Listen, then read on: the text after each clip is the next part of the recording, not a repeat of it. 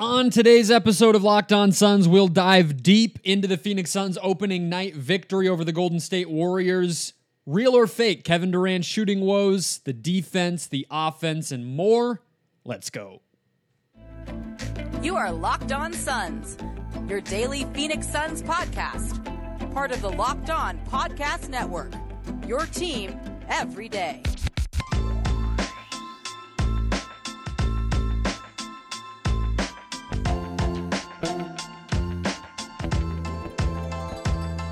We are back. This is Locked On Phoenix Suns. We're part of the Locked On Podcast Network, and I'm your host, Brendan Clean, a credentialed media member covering the Suns for the past 7 seasons, a writer at Suns.com, and the host of the Just Basketball Show, wherever you get your podcasts. A big thank you for making Locked On Suns your first listen. Happy Thursday.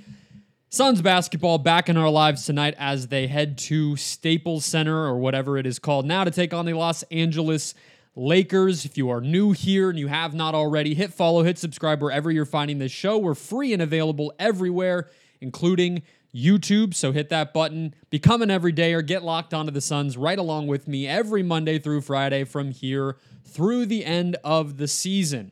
Today's show is brought to you by Prize Picks, the easiest and most exciting way to play daily fantasy sports. Go to prizepicks.com/lockedonnba.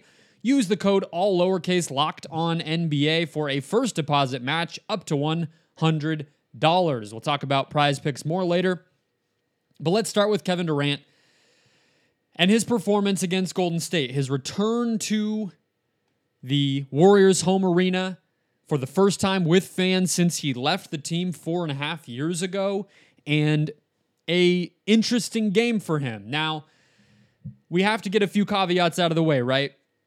I think, first off, he played 37 minutes. I think for him especially, but even Booker and even Beal, you don't want those guys at that point.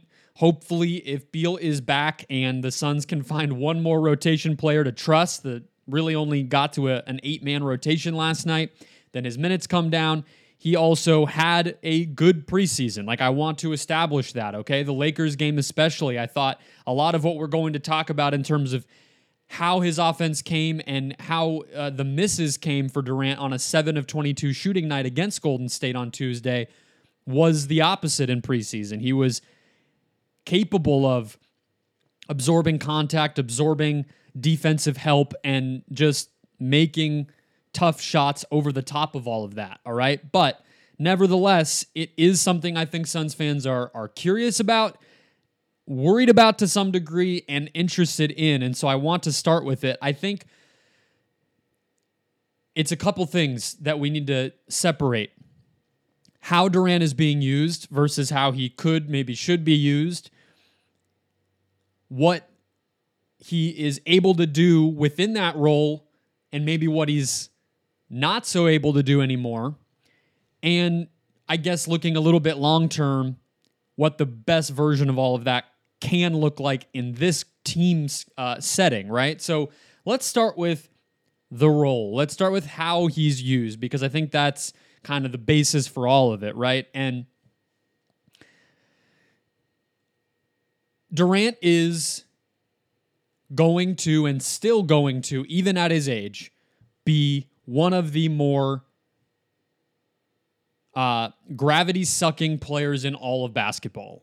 When he's out there, whether the ball is in his hands or whether he is spacing the floor, defenders just gravitate toward him. There was a play, I believe, in the third quarter of this Warriors game where Eric Gordon was handling the ball. Durant set a screen. And yeah, I think it was Kuminga involved defensively. I can't remember who else. So, okay, maybe Kuminga just made a mistake. But the point is, both of the defenders, I think it might have been Clay, went with Durant on a simple slipped screen pop out from Durant. They both went with him, and Gordon just got a wide open three out of nowhere, right in the beginning of the shot clock. Boom. That's just one example. Obviously, when he's a floor spacer, you can't leave him. The Suns had him stationed on the wing a lot. I talked about that in the recap show on Tuesday night into Wednesday morning, where when Durant is one pass away at the top of the key or on the wing, that helper is just eliminated because they're not close enough to the paint to be a factor, but they also aren't going to try to do anything funky and leave Durant with an open wing three. That's his shot, right? So even just that is an awesome foundation to start with.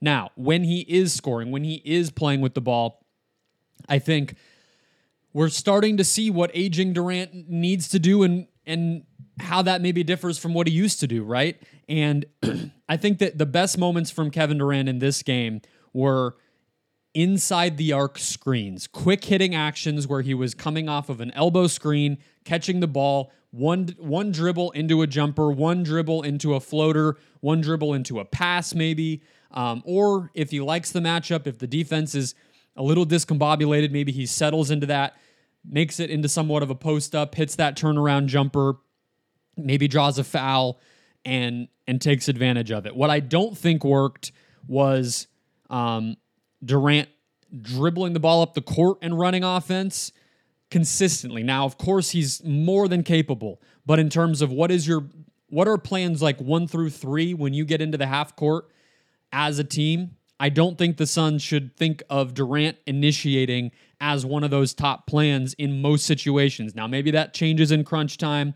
Maybe that changes if there are games like that Lakers preseason matchup where he's feeling it. He's vintage KD. He is just on fire. Of course, you let him do whatever he wants at that point. But I'm talking 82 games, quarter by quarter. I think the Suns have enough other options, and he is so dangerous off ball, running off screens, posting up, or some of those quick hitting ISOs that you run him that way most of the time. Let's also get into the numbers in terms of shot selection. All right, and I was tweeting about this a little bit, and the KD stands came for me, which is fine. I think I'm not trying to overreact to one game. I'm not trying to overreact to 8 games last year into this year. I mean, this is a dude who, through the trade or through the Jimmy Butler falling on him last January, this is a guy who was an MVP candidate. The Brooklyn Nets looked like a title contender, and Durant was having one of the best shooting seasons of his entire career. I get that. I do think the team context was a little different in Brooklyn. We'll see as he gets his legs, and I don't want to mitigate or negate any of that. That's all real. He might flip everything I'm about to say on its head, but it's not just a this year thing. It's not just the past 2 years thing. It's really a since he tore his Achilles and since he left the Warriors pattern that I'm about to talk about, which is his at-rim frequency, right? You look at the numbers on Cleaning the Glass or any of these sites that break down where the shot attempts come from for players, for teams, etc. And Durant is somebody who hovered around 30% of his shots coming at the rim through his prime, late Oklahoma City through the Golden State years. That was where he was. Now, since the Achilles tear, since he left the Warriors, that number has trickled downward. Last year, for the 8 regular season games he was in Phoenix, that number was at 8% of his shots were coming as layups and dunks. The playoffs, it was 12%. So let's just split the difference and say 10%. That's a massive dip, even though that's never been a huge part of his game, right? We know this is not LeBron James in 2010 or something. This is not John Moran or Derrick Rose or Russell Westbrook. That's not the expectation, but even to go from 30% of your shots coming at the basket to 10% changes a lot about how the defense can stop you. And I put up a few freeze frames of how easy it was on some of the isolations or pick and roll, try to attack a matchup moments of this game where Durant had to pick up his dribble, had to force up a bad shot with very minimal resistance from the help defenders of the Warriors. Like the one that I tweeted was a ISO against, I believe it was Wiggins, where Chris Paul is at the elbow helping off of Josh Okogie, and Durant forces up an errant jumper from that left elbow after picking up his dribble because Chris Paul was in his way, right? That in the past would have been a drawn foul, would have been getting the sweep through, the step through, and he's at the basket. And there were moments like that in this game too, but not frequently and not consistently. And so I think there is going to need to be an evolution in terms of what is plan, again, 1 through 3 when you get into the half court. And being realistic, is it smart to have one of those half court primary options be Kevin Durant having to beat his man off the dribble, having to break through a wall of help defense when somebody like Chris Paul is able to get him off of his spot? Probably not, right? At least night to night, game to game over the course of a season. I don't think so.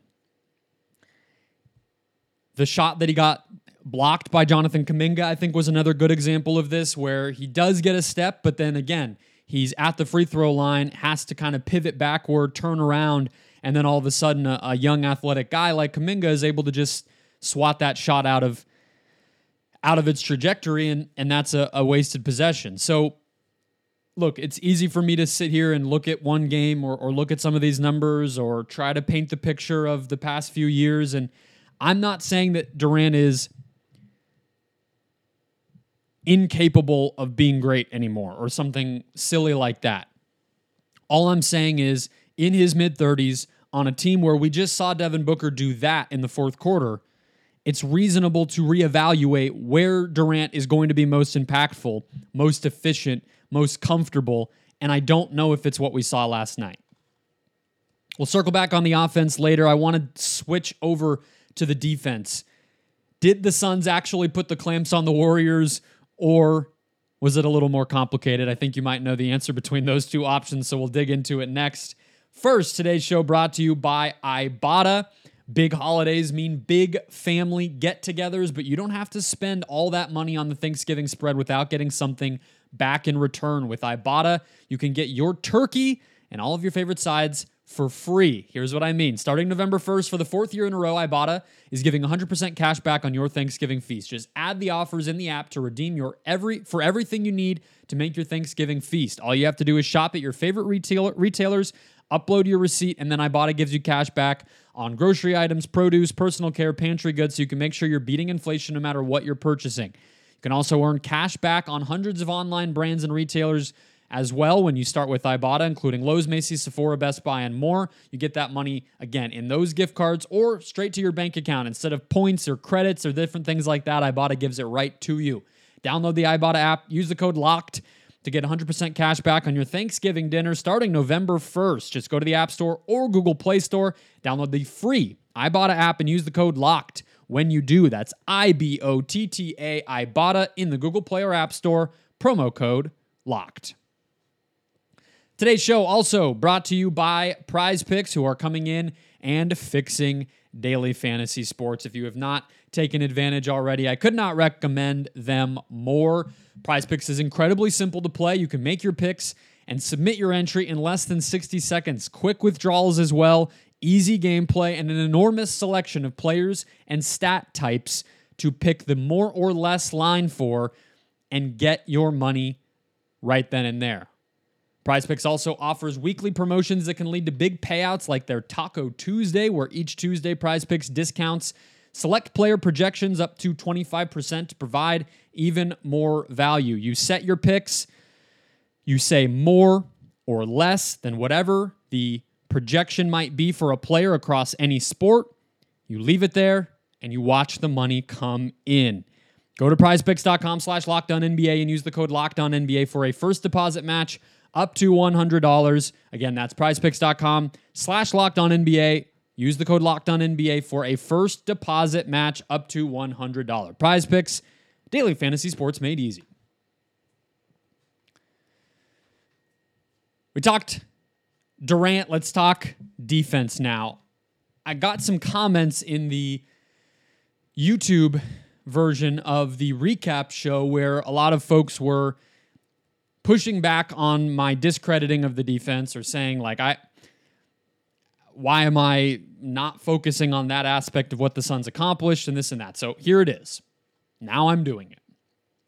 But the reason that I didn't go all in and talk it up is I'm not sure the Suns had that great of a defensive performance last night. They didn't force a lot of turnovers, and they fouled. I thought their transition defense was good. I will start with that positive. But in terms of stopping the core stuff that you know you need to stop when you play the Warriors, I'm not sure that the Suns really... I don't think they're going to go to Los Angeles on Thursday feeling like they excelled against Golden State by any means. Okay? Let's start with Curry, to be more specific here. Josh Okogie did a great job. I think even Yusuf Nurkic did a pretty solid job in terms of knowing when to step up and at least get a hand in the face on some of those step-back threes, pull-up threes that we know Curry is liable to launch at any moment. That's something DeAndre Ayton always did a good job on too. But it is a skill, and it's something that you have to feel. It's a little easier when it's not Draymond Green setting that screen because you don't have to worry so much about that role with a passer on the move like Draymond is so good at doing. But still, okay, check that box. I think that they did a pretty good job on Curry in pick and roll and dribble handoff situations.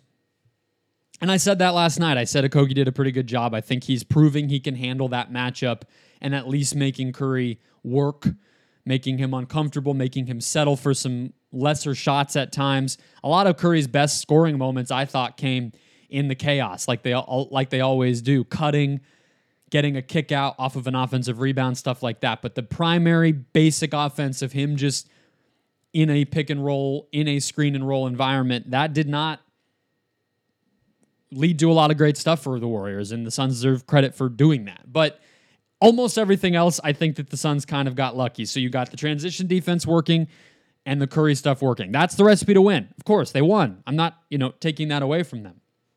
But there was a lot of leakage elsewhere, okay? I think Grayson Allen did not do all that good of a job on Chris Paul. Chris is a small dude. He did not make his shots in terms of the jumpers. But I thought that Paul was able to get to the basket. He got to the line 7 times. He had 9 assists to 1 turnover. I think he was able to get to his spots, able to create what he wanted to create, and I don't think Grayson Allen put up that much of a fight against him. I think the best stuff that Golden State was able to run in this game was off-ball screens for Klay Thompson set by Kevon Looney. The moments when that crowd was going and when the Warriors started to feel like they were in a rhythm was when that action was at its best. And I don't think the Suns played it well. I saw at least 2 times where Yusuf Nurkic being kind of caught in no man's land, not knowing what to do when, for instance, Klay comes off the screen, catches the ball, but right after the screen, Looney starts to roll, and Klay's looking for that pass. You saw Nurkic be lost a couple of times and lead directly to baskets. You also saw somebody like Allen, for instance, not always able to stay with Klay to even contest the shot in the first place, which is another negative. And I think, too, that the Warriors the Wiggins part of last night's game was just weird to me. I mean, I'm not going to sugarcoat it or try to talk around it. He didn't close the game. He looked somewhat off. He had some nice moments driving to the basket. I guess, he just wasn't as impactful as you would like, so maybe that's just you bench him. I mean, whatever. It's not that big of a deal. It's one game, but I do think with Durant guarding him and with the Suns a little bit discombobulated defensively in the half court, that I think Wiggins could have been somebody to put a little more pressure, put them in even more foul trouble, for instance, and just be a different type of option that wasn't just a jumper, and they didn't go to it. So if they had, I think that things could have looked differently, but even with what we did see, there were just missed shots at the end of the day. Chris Paul missing his, like I mentioned, Klay on some of those actions when even the Suns didn't guard it well. Klay still just missed.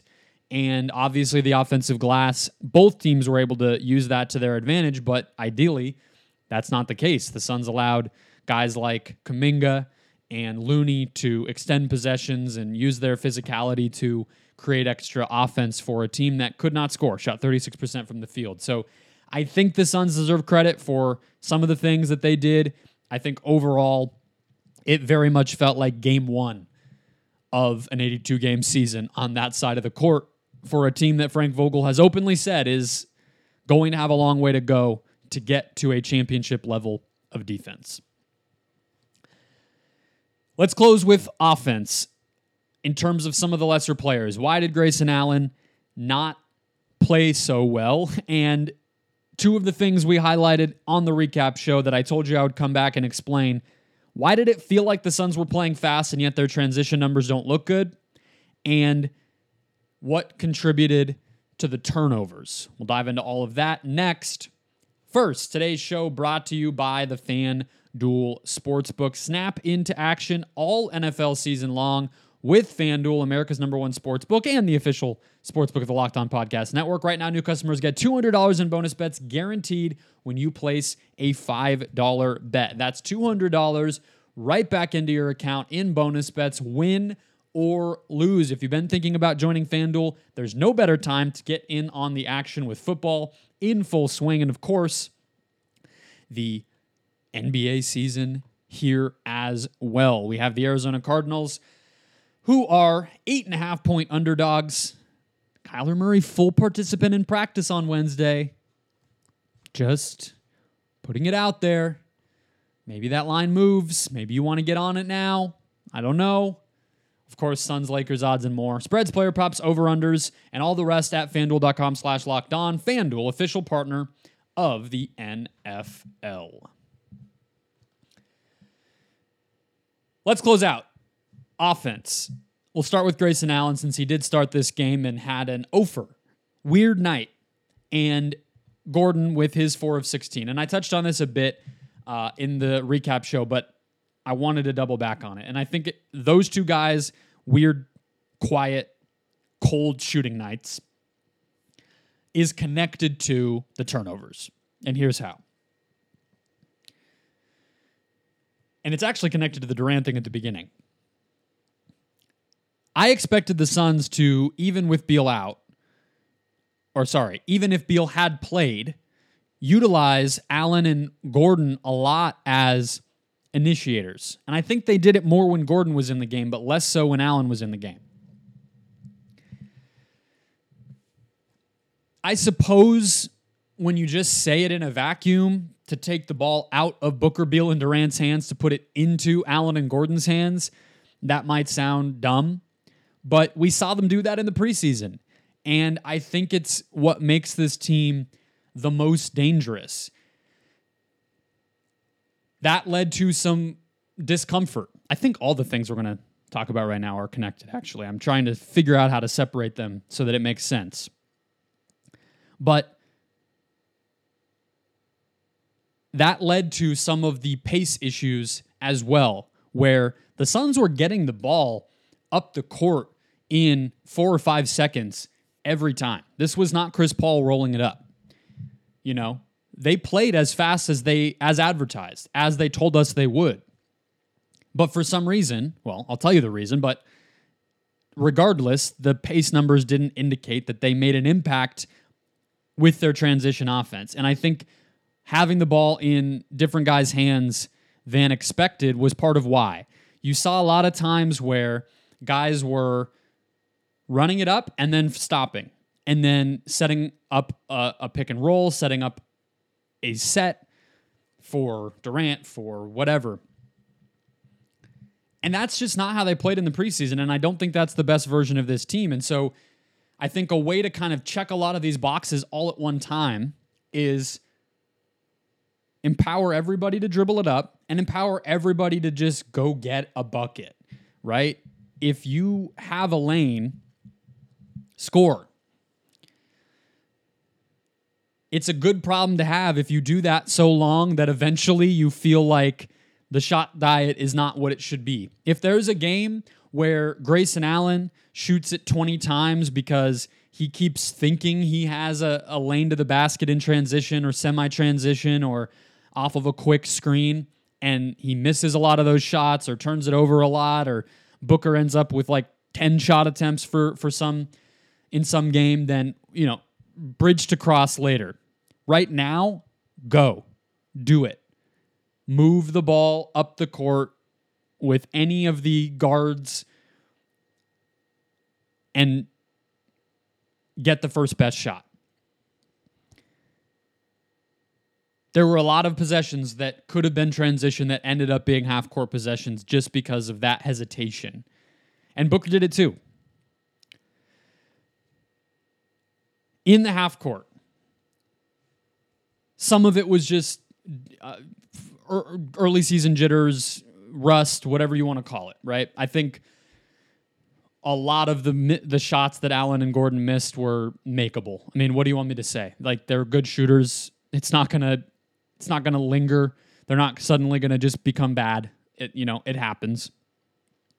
The one thing I will say in the half court that contributed to some of the turnovers, not a lot of them, but some of them, and speaks to the hold on, what are we doing here?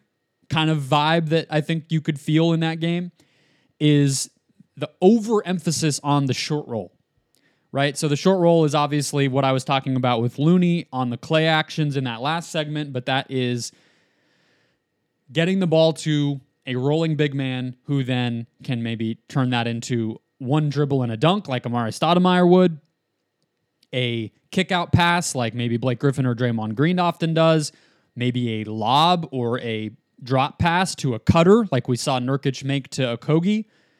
All of those options become available. Maybe even a jumper, if you're LaMarcus Aldridge or, obviously in the heyday of Karl Malone and others, that was sort of the next step.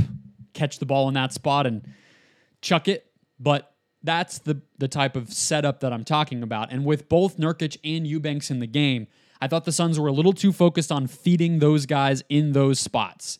And you saw a few times where that just turned into a bobbled catch and a turnover. And it's not going to be logged as turnovers for Nurkic. It says Eubanks had 3. I didn't go through and chart every single one by any means, but that happened. I can tell you for sure that was part of the issue. And it's just, again, it's similar to the transition stuff. It's similar to the who initiates question. These are all things that are perfectly fine to tidy up. These are all things that you would even expect, the types of problems you would expect to have on opening night. And if you win anyway, then that's why Devin Booker is getting MVP buzz on Wednesday, right? Because they made so many of these little mistakes, and yet he's a god on the basketball court, and it ended up being pretty insignificant because he was the best player out there by a mile. Still, I think it's worth noting all of these little things and seeing how they course correct. I think that they offensively, if they can just think a little less and start to settle into a groove, maybe Beal returning on Thursday night would help that. They're just going to explode, frankly. I think, how minor these things are that I'm talking about, and I'm sure, not to toot my own horn, but I'm sure a lot of this is coming up in film study and everything else. Much smarter version of talking about it than what I'm able to do, but they're all aware of it. I'm not breaking any news, and it'll just hit some nights. Maybe Thursday. We'll see. I would probably bet on it being against the Jazz defense or the Spurs defense more so than the Lakers defense, but who knows? Maybe the Suns bring their A game to Los Angeles. That'll be the next time you hear from me. Post-game with Aaron Edwards on Thursday night. You'll actually get an extra bonus show as well. Crossover, getting you ready for the Lakers game with the Locked On Lakers hosts. So look for that in your feeds too. And then Aaron on Friday morning or Thursday night if you're a late sleeper and you're looking for content deep into the evening on Thursday. That's the plan for the rest of the week. So hit follow, hit subscribe if you have not already. And I will talk to you then.